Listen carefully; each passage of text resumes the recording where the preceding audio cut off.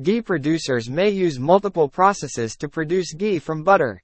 In the home-based method, butter-to-ghee conversion is done to produce ghee on a small scale.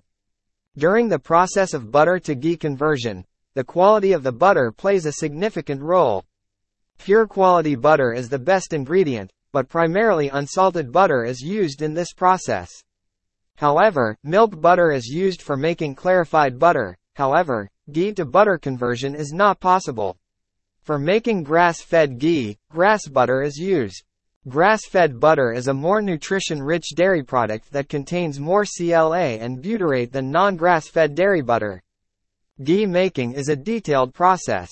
In home, a thick bottom pan is used for making ghee.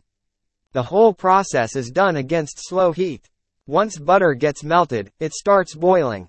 Water from butter evaporates, and milk solids, including lactose and casein, get deposited at the pan's bottom. They are called ghee residues.